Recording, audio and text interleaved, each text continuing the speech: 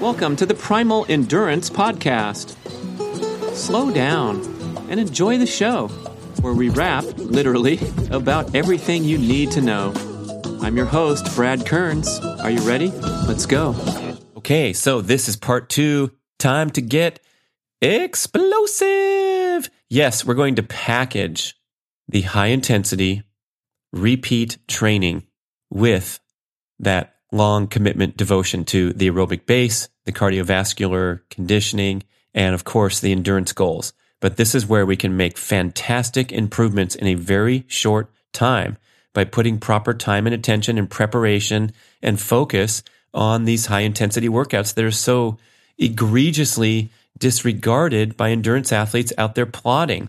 Oh, there's going to be all kinds of benefits. I'm going to tell you how to do it right so you don't trash yourself. So if you've tried to get into these before and had long recovery time after, there's a reason, because you broke down your cells, destroyed your cells, put toxic substances into your bloodstream to have to deal with. So we're going to do it the right way. It's going to be fun. Here we go with the show, emphasizing the explosive workouts.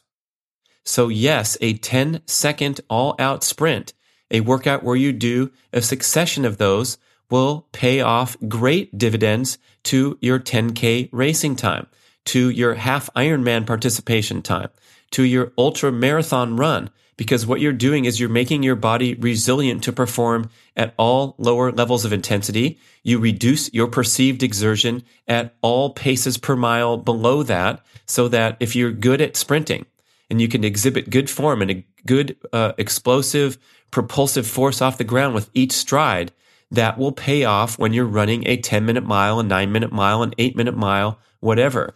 We talk about this in the book Primal Endurance for a few pages directly on this topic about why sprinting will improve your performance as you carry on at longer intensities. There's a whole bunch of reasons. It has to do with fat and glucose metabolism. Everything is accelerated when you sprint. A sprint workout is known to cause a value of 30 MET, metabolic equivalent of task. So you are performing at a metabolic function of 30 times that of resting. When you're jogging or easy pedaling on the bike, your MET is something like 9 or 11 or 12. Like a tempo run is up there at 17 or something. But when you escalate everything to 30 MET, you are sending a profound signal to your genes to become competent at 30 times normal output. So when you ask your body to go at 14 times normal output, let's say on a 70.3 race for, 4 hours, 5 hours, 6 hours, that's going to feel to your brain, and perceived exertion, again, is a huge performance component. We talk about the central governor theory in the book Primal Endurance 2, as well as the videos in the course, the Primal Endurance Mastery course, to get this concept so profoundly, how our brain is the ultimate arbiter of our performance and our fatigue level, not the peripheral muscles. It's called the central governor theory. So if your perceived exertion is lower when you're going at 8-minute mile pace, because you're also a good sprinter rather than just a plotter all the time, your perceived exertion is lower means literally that you are capable of carrying on for longer than if your perceived exertion was a little higher because you never sprint, or speeding up if necessary, right? So the explosive workouts are a huge component of endurance success. They've just been kind of misunderstood, misinterpreted. I remember when Brian McKenzie came out with CrossFit Endurance and people were calling into question the idea that jumping up and down on a vertical box jump like the CrossFit workout has any correlation to running a faster marathon. But these things have been proven very nicely to be true, that, the Tabata workouts can generate a fantastic improvement in VO2 max in a short time. That was the initial study of the Japanese Olympic speed skaters, where they spiked their VO2 max in 4 to 6 weeks from doing Tabata workouts. But guess what? Their Tabata workouts were 4 minutes long, not an hour, not 30 minutes, like you see at the fitness facilities when they're offering a Tabata class, and we're going to do kettlebells, and then we're going to do this, and we're going to work for twice as long as we rest, and then we're going to move over to this, and then we're going to move over to that. That's not a Tabata workout. That's an overly stressful repeating interval workout with declining explosive output over time due to the cumulative fatigue of going over and over at a 2-to-1 ratio of rest to work. So the concept here is to hit it hard and then go home. Be done with it. I know, change in mentality from the struggle and suffer endurance mentality, and that struggle and suffer endurance mentality oftentimes is applied in different directions where it shouldn't be applied. Sometimes to your stinking ass job that you should quit by now, but you're such an endurance athlete that you're going to endure. Same with the toxic relationship dynamics that you're enduring because you're so stoic and stalwart and you can handle it and you can tough it out. And oh boy, we got to turn that switch off as soon as we depart from the wonderful pursuit of endurance goals specifically. But whew, there's a lot of stuff in life that's not worth enduring, man. Life's short. Really, wake up. Turn that endurance gene off and try to advocate for yourself and what you deserve. Whew, the podcast is getting heavy a little bit, isn't it? Anyway, when it comes to doing high-intensity explosive workouts, you want to focus on preserving that high-quality explosive force through every repeat that you're doing. If it's a 10-second kettlebell swing followed by recovery period, or if it's a 10-second sprint followed by recovery period, however many repeats you do, we want the last one to be equivalent to the first one. What a concept, because we're used to suffering through these interval sessions that go on for too long, and the first 4 or 5 reps are awesome, and then the next 6 aren't so awesome, and then the last 4 are ridiculous, your form's broken, and you're integrating bad habit patterns such as the swimming pool workouts where you're trying to make it to the last set and you start thrashing through the water, so you're ingraining bad habit patterns as you fatigue, all kinds of trouble with that. So what we want to do is adopt the mentality of a sprinter rather than the endurance athlete that maybe we are, just wrapped in a different package for a moment as we head over to the track to do a sprint workout. So we want to preserve explosive force throughout every effort, and best way to do that is to make the efforts short enough so that you can repeat them at the same quality, and also allow for extensive recovery in between the efforts. Charlie Francis, arguably one of the greatest sprint coaches of all time. Unfortunately, the public knows his name as the guy behind the Ben Johnson steroid scandal, but of course the steroids were pervasive in track and field for decades, probably still are, some people think so. And ignoring that, this guy was the absolute cutting edge of training philosophy, training Ben Johnson to the world record and many other elite sprinters. And he would have his sprinters resting for minutes, 3, 4, 5 minutes before doing a second repeat. And sometimes their repeats were 20 meters, 40 meters for an elite Olympic athlete, just going to the track, warming up, doing all that preparatory stuff, which is super important when you're doing sprinting. But the main effort was lasting for a very short duration of time and coupled with extensive rest periods. So when I had Craig Marker on the show, you can go back and listen to that one. I also did a summary show talking about some of the insights from his landmark article called HIIT versus HIRT. HIIT, we know that word, high intensity interval training, and then HIRT is high intensity repeat training. The distinction being that the high intensity interval training carry on for too long duration of time with not enough rest period in between the intervals. So what you have is a steady decline in performance over the duration of the session. And of course, in conjunction with a steady decline in performance, a steady accumulation of fatigue such that you end the workout feeling trashed and depleted.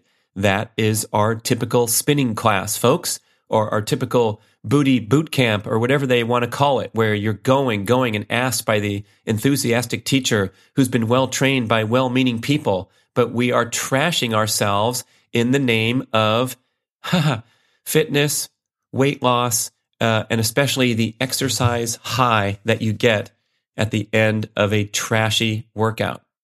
Yeah, it feels good. You're bathed in endorphins. You're bathed in pain-killing hormones, very powerful pain-killing hormones that make you feel great and make you come back again and again, unless you do that too frequently, and then you'll feel like crap or you'll get an illness. But that exercise high, that addiction to the pain-killing hormones afterward, is a big component in the widespread mistakes that we're making with our training, doing these prolonged high-intensity interval workouts. Why is HIIT so popular then? Why, when you Google HIIT, do you get a zillion hits of people proudly touting how these are so much better than just doing long-distance cardio? You get fit so quickly. That is the truth, man. They are very beneficial in the short term. So if you have a gun to your head and you have to get super fit in 6 weeks, go out there and hit yourself hard, and you will make steady gains in fitness. Quick gains in fitness. You will be overstimulating stress hormones like crazy. So you will be floating along on an adrenaline high for however long it lasts. For me, it used to last around 6 weeks. I'd go into these peak training phases when I was training for triathlons, and I'd feel great, upping my mileage, doubling my mileage, going out and doing incredible group workouts where I'm dropping the field and running to the top of the mountain, and then the next day waking up and feeling great again and going pedaling. Instead of 40 miles, we pedaled for 97. What the heck? We felt fine. We kept going. And this is all afforded by the chronic overproduction of stress hormones, trying to keep up with this unnatural and unhealthy stimulation that you're asking your body to do. And then, of course, you go off the cliff and crash and burn. This is also the story of The Biggest Loser TV show. These people are working hard. They're doing great. They're disciplined. They're motivated. They're getting screamed at if they're not disciplined and motivated. They make great progress in a short time. And then when the camera turns off, the stress hormones can finally cease that chronic overproduction. They go home and sleep and gain the weight back. Known fact, a huge attrition rate in not only Biggest Loser contestants, but also participants in the charitable group training programs where they train you from 0 to running a marathon in 6 months. And boy, you make it through that thing, you smile, you get your photo op at the finish line, you push it out to social media, and then the next 6 months don't look so good. Or maybe the 6 months after the next 6 months don't look so good. As you come down off the high, continue your commitment to running, and then let's check on you in 3 years' time or 5 years' time, and you'll see that shit in the back of your closet. Oh, it's tragic. It's sad. That's why I'm a little spicy here, where we're putting these people through hell in the name of fitness. So the HIIT workout now is being called to the carpet under scrutiny as oftentimes being too long in duration and featuring that attrition in performance and accumulation of fatigue. Especially the poor guy Tabata, who invented this stuff, and now his name is being bastardized around the globe. I hope he's making some cash at the least for doing it. But a Tabata workout is supposed to last for 4 minutes, not any longer than that. In my case, with the sprint workouts, after being exposed to Dr. Marker's information and consulting with him, I've told you I've always done a pretty short duration workout comparatively. So I've usually done, over the past 13 years, my template was 6 times 100 meters running across the football field, or sometimes 2 times 200, 4 times 100, something like that. So not a very long workout. And because I'm an endurance athlete and I have a lot of endurance and I can suffer with the best of them, what I would typically do, again, for the last 12 years, except for the last 6 months when I made this change, what I would typically do was run that 100-meter sprint all out. It's only 100 meters, you know? And I'd jog for 15 or 20 seconds and then throw down another one, and then jog for 15, 20 seconds, throw down another one. So very short rest in between these maximum explosive efforts. I still delivered a high-quality effort when I got to the 6th one, but guess what? The cumulative fatigue of the workout and asking myself to perform maximum effort on that final 2 sprints led to more cellular damage and extended recovery time afterwards. And I've shared this on the show too, where I felt pretty trashed. Sometimes it kicked in 24 to 36 hours later, where the next afternoon, after my awesome morning sprint workout, where I felt totally pumped up and great and driving my arms just like I do on the technique instruction video, everything was well until, boom, something hit. And that was the accumulation of cellular damage and fatigue from a workout that was quite stressful, perhaps overly stressful. So after reading the HIIT versus HIRT, I decided to take much more rest in between my sprint efforts and cut back on the duration to about 10 seconds instead of the usual 17, 18, 19 seconds. Or in the case of when I was throwing down 200s, that I'm doing 34 seconds of sprinting. What happens as you go beyond the 10-second mark is you start to exponentially increase the accumulation of acid and ammonia in your cells. And this is some toxic stuff that basically trashes your system and demands extended recovery time. I'm going to read some excerpts from this beautiful article that you can find on breakingmuscle.com called HIIT versus HIRT regarding the cellular damage that occurs when you're sprinting. So, indeed, a single 30-second sprint increases the AMP to ATP ratio by as much as 21 times and activates AMPK, activated protein kinase. This is a sign of mitochondrial growth. So when you do a single 30-second sprint, all these awesome cellular benefits occur where you're building muscle and building fitness. Coaches know that 30-second bouts of all-out exercise deliver huge benefits in that mitochondrial biogenesis. However, most of the benefits are possibly coming in the first 10 to 20 seconds. After only 10 seconds, quoting from the article, an ATP deficit starts accumulating. You can't produce energy as desired.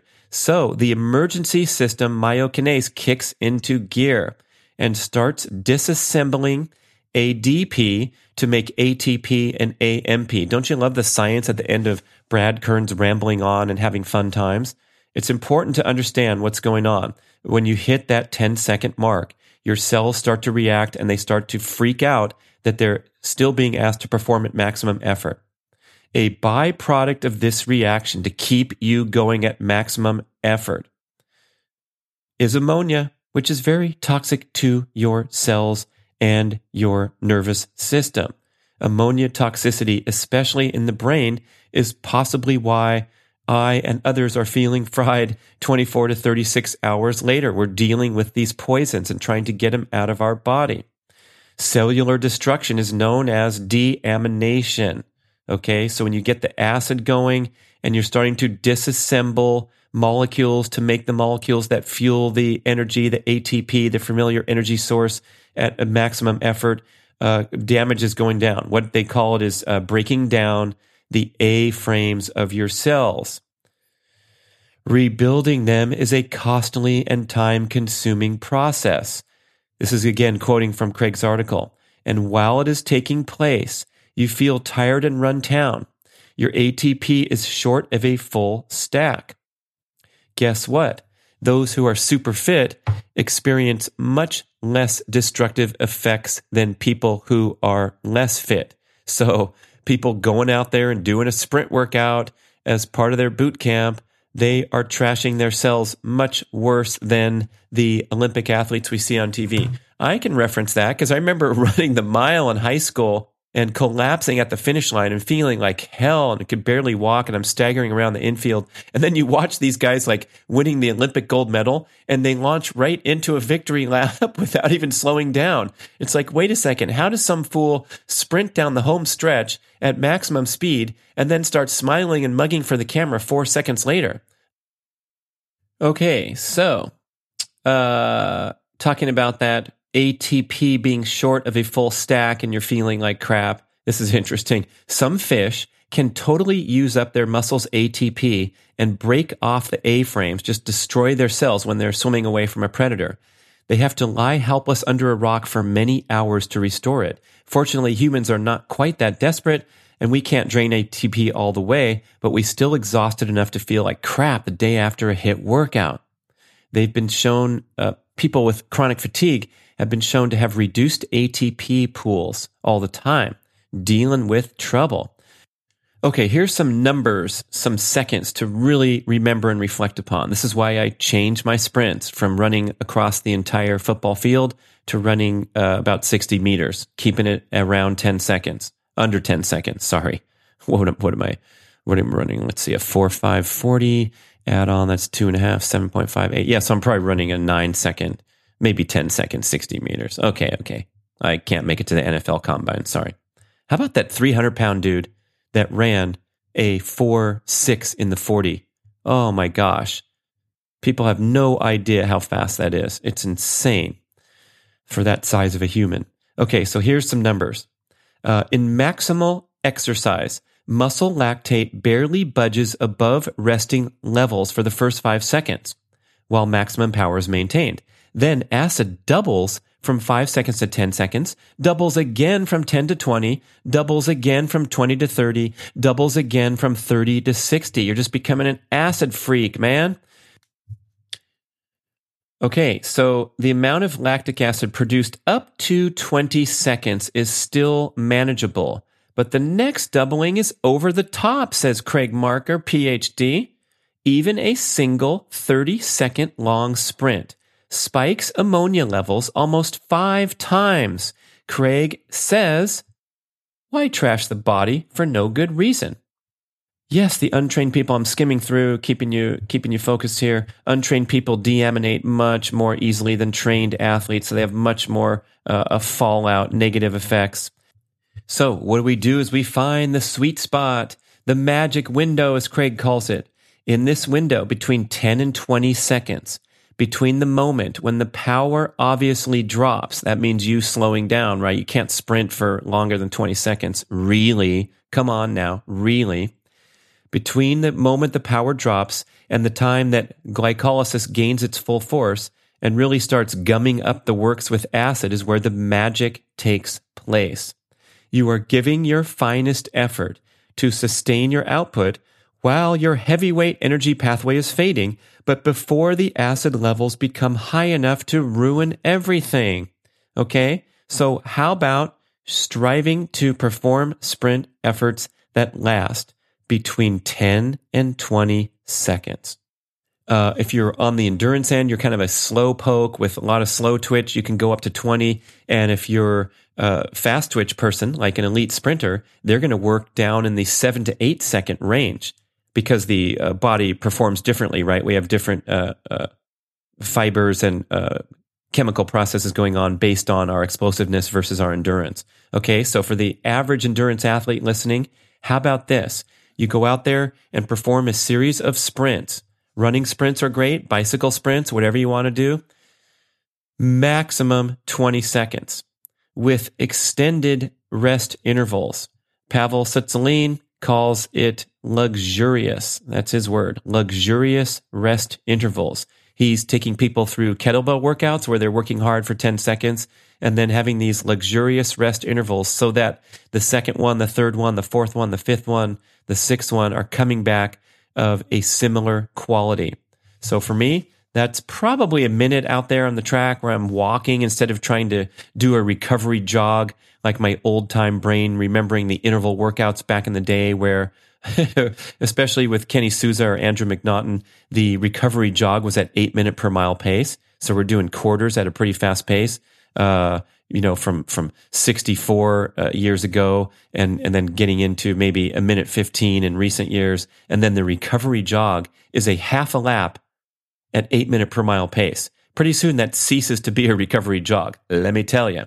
Okay, so in this case, the recovery is going to be luxurious walking, catching your breath, refocusing your brain and body for a successive sprint. And if it takes a minute, so be it. If it takes a minute and a half, whatever. Or if you start out taking a 45-second recovery and on your last sprint, you're going to take a minute and a half, who cares, man? Get away from that obsessive clock counting and keeping the interval the same and suffering through yet another effort when you're still breathing hard, as the swim workouts have been doing for decades, the masters workouts. This is about explosive performance and minimizing cellular damage so that you can achieve massive fitness breakthroughs. Try it out. And guess what? Once you get up to 4 or 5 or 6 times 20-second effort, that's plenty. Go home.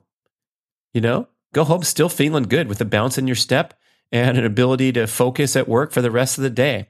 Try it. Let me know how it feels. info@primalendurance.fit for feedback, questions.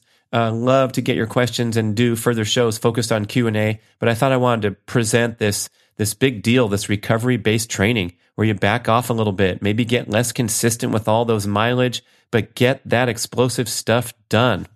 Okay, so let's summarize in Craig Marker's words this whole deal with switching over from HIIT to HIRT. The first component is to repeat the high-intensity performance every time. If you realize that you can't repeat a successive effort, you're done, baby. Go home. Intensity is the key, so you want to keep the work efforts short, between 10 and 20 seconds. No sprinting beyond 30 seconds. Luxurious rest intervals. For every 10 seconds of work, they advocate about 45 seconds of rest. So that sounds very reasonable. That's plenty of rest, would you think? Yeah. If you're going 20 seconds, then we're going to go for a minute and a half rest between sprints.